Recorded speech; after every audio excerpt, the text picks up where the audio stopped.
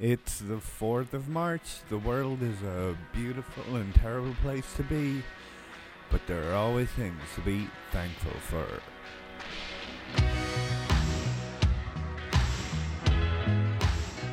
Okay, so today we're going to be talking about a band I've a pretty complicated relationship with.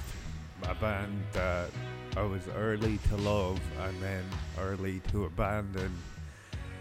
And then maybe in the past 5 years or 6 years, I've realized abandoning them was a very silly thing to do. So let's just cast our minds back to the moment rock music changed forever.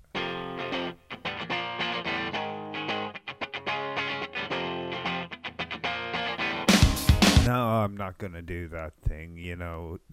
You've probably, if you weren't there, you've seen it in 800 music documentaries about how grunge just came and swept out everything else. Today I'm gonna talk a bit about what Nirvana means to me. And when I first heard Nirvana, I mean, Cobain was dead, but by the time I really even registered them, I was born in 1986, so I was 8. So 8-year-olds thankfully don't have much room for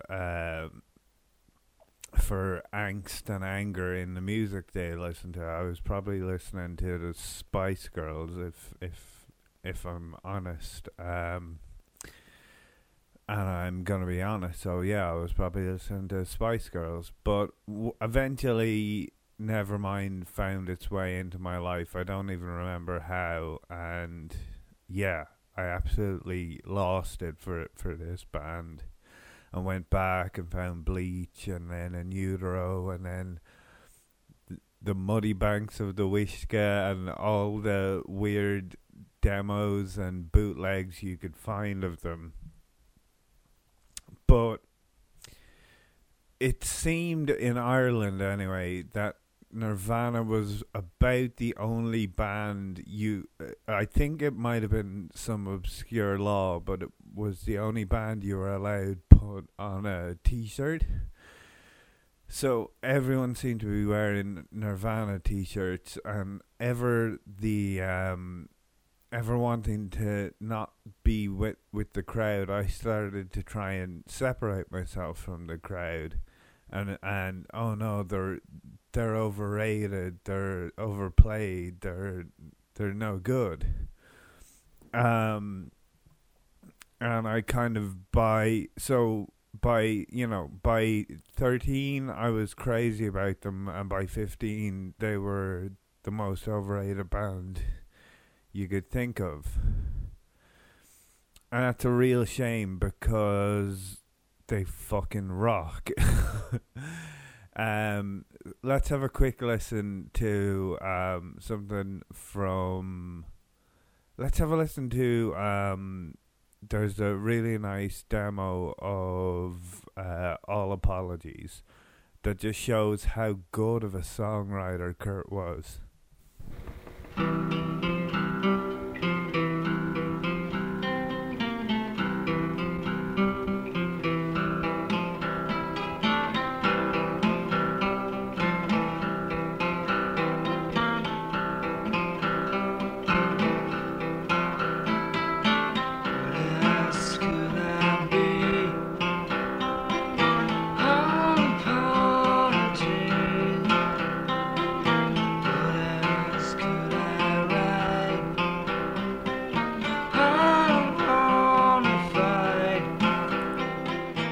I mean, it's all in there really, completely unproduced. You can hear melodies and sub-melodies already forming, just a kid sitting on the floor of his bedroom, you know? It's pretty amazing. In terms of their career, it's a wild one, and it's one that will be written about for forever, where you have a kid who wanted nothing more than to be a rock star, becomes the biggest rock star on the planet and realizes it's completely hollow. He has a lot of fun along the way, but he also gets into a lot of trouble. But let's take a quick listen to the opening track of what would be their final studio album, and this is Serve the Servants.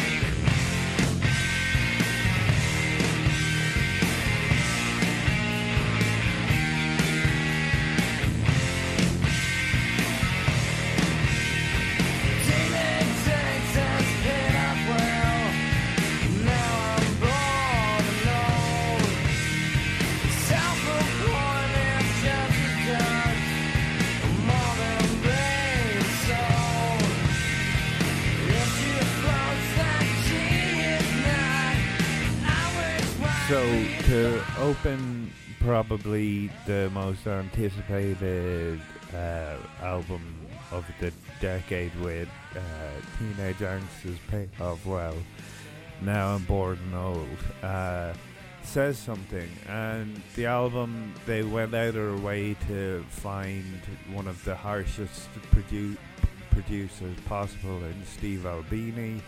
Unfortunately, the record label weren't super happy with that and made some changes, but the album still has this really, really aggressive side to it, along with Kurt's just innate melodic nature as well.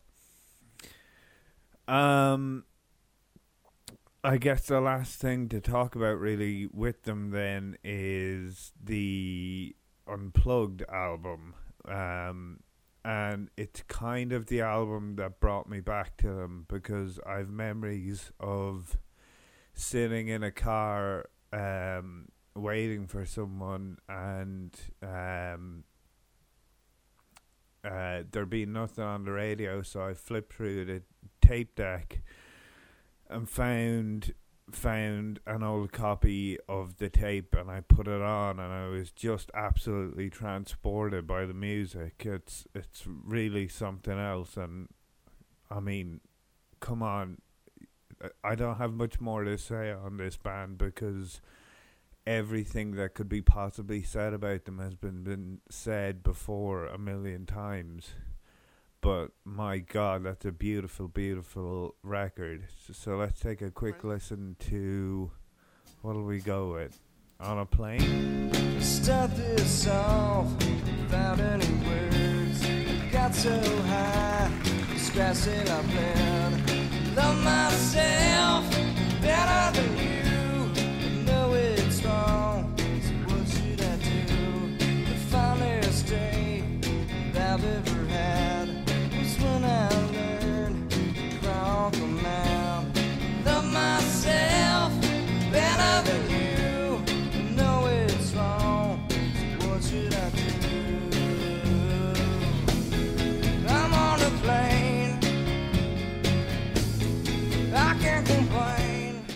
What I really should have gone with back there was one of his covers, because one of my favorite things about Kurt was that he repped hard for the things he loved. I mean, nobody would know who Daniel Johnston was unless Kurt Cobain wore the hell out of that t-shirt. Or he was sure to bring the best support acts and actually really raise up voices that he loved. And I don't think there's many musicians that really actually do that. If they're honest, they're trying to kick the ladder down from under them in case anyone else climbs above them. Kurt wasn't like that. He wanted to raise everyone up and just share all the beautiful music he had heard in his life. And I think that's something special. So maybe, yeah, let's take another quick listen to one of the covers off that Unplugged record.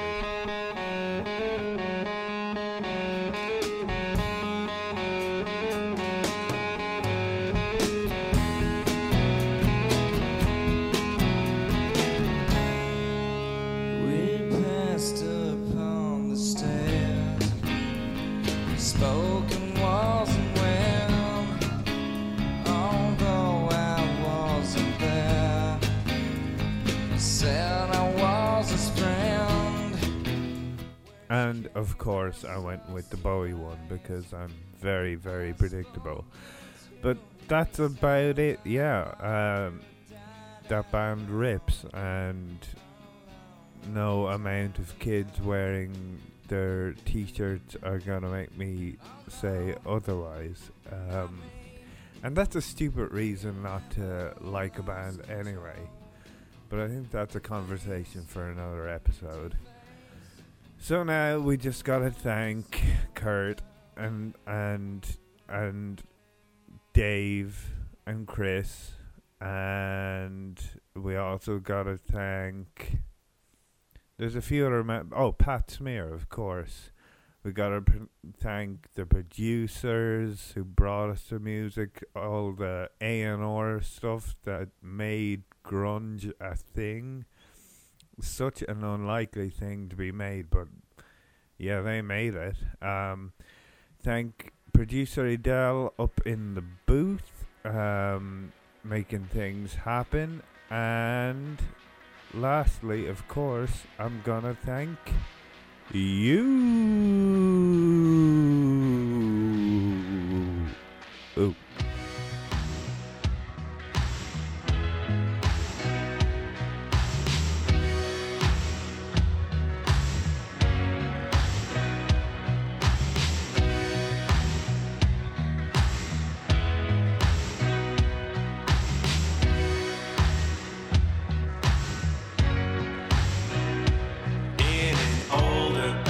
Studio with nothing to say. I saw your golden boy obsessing over my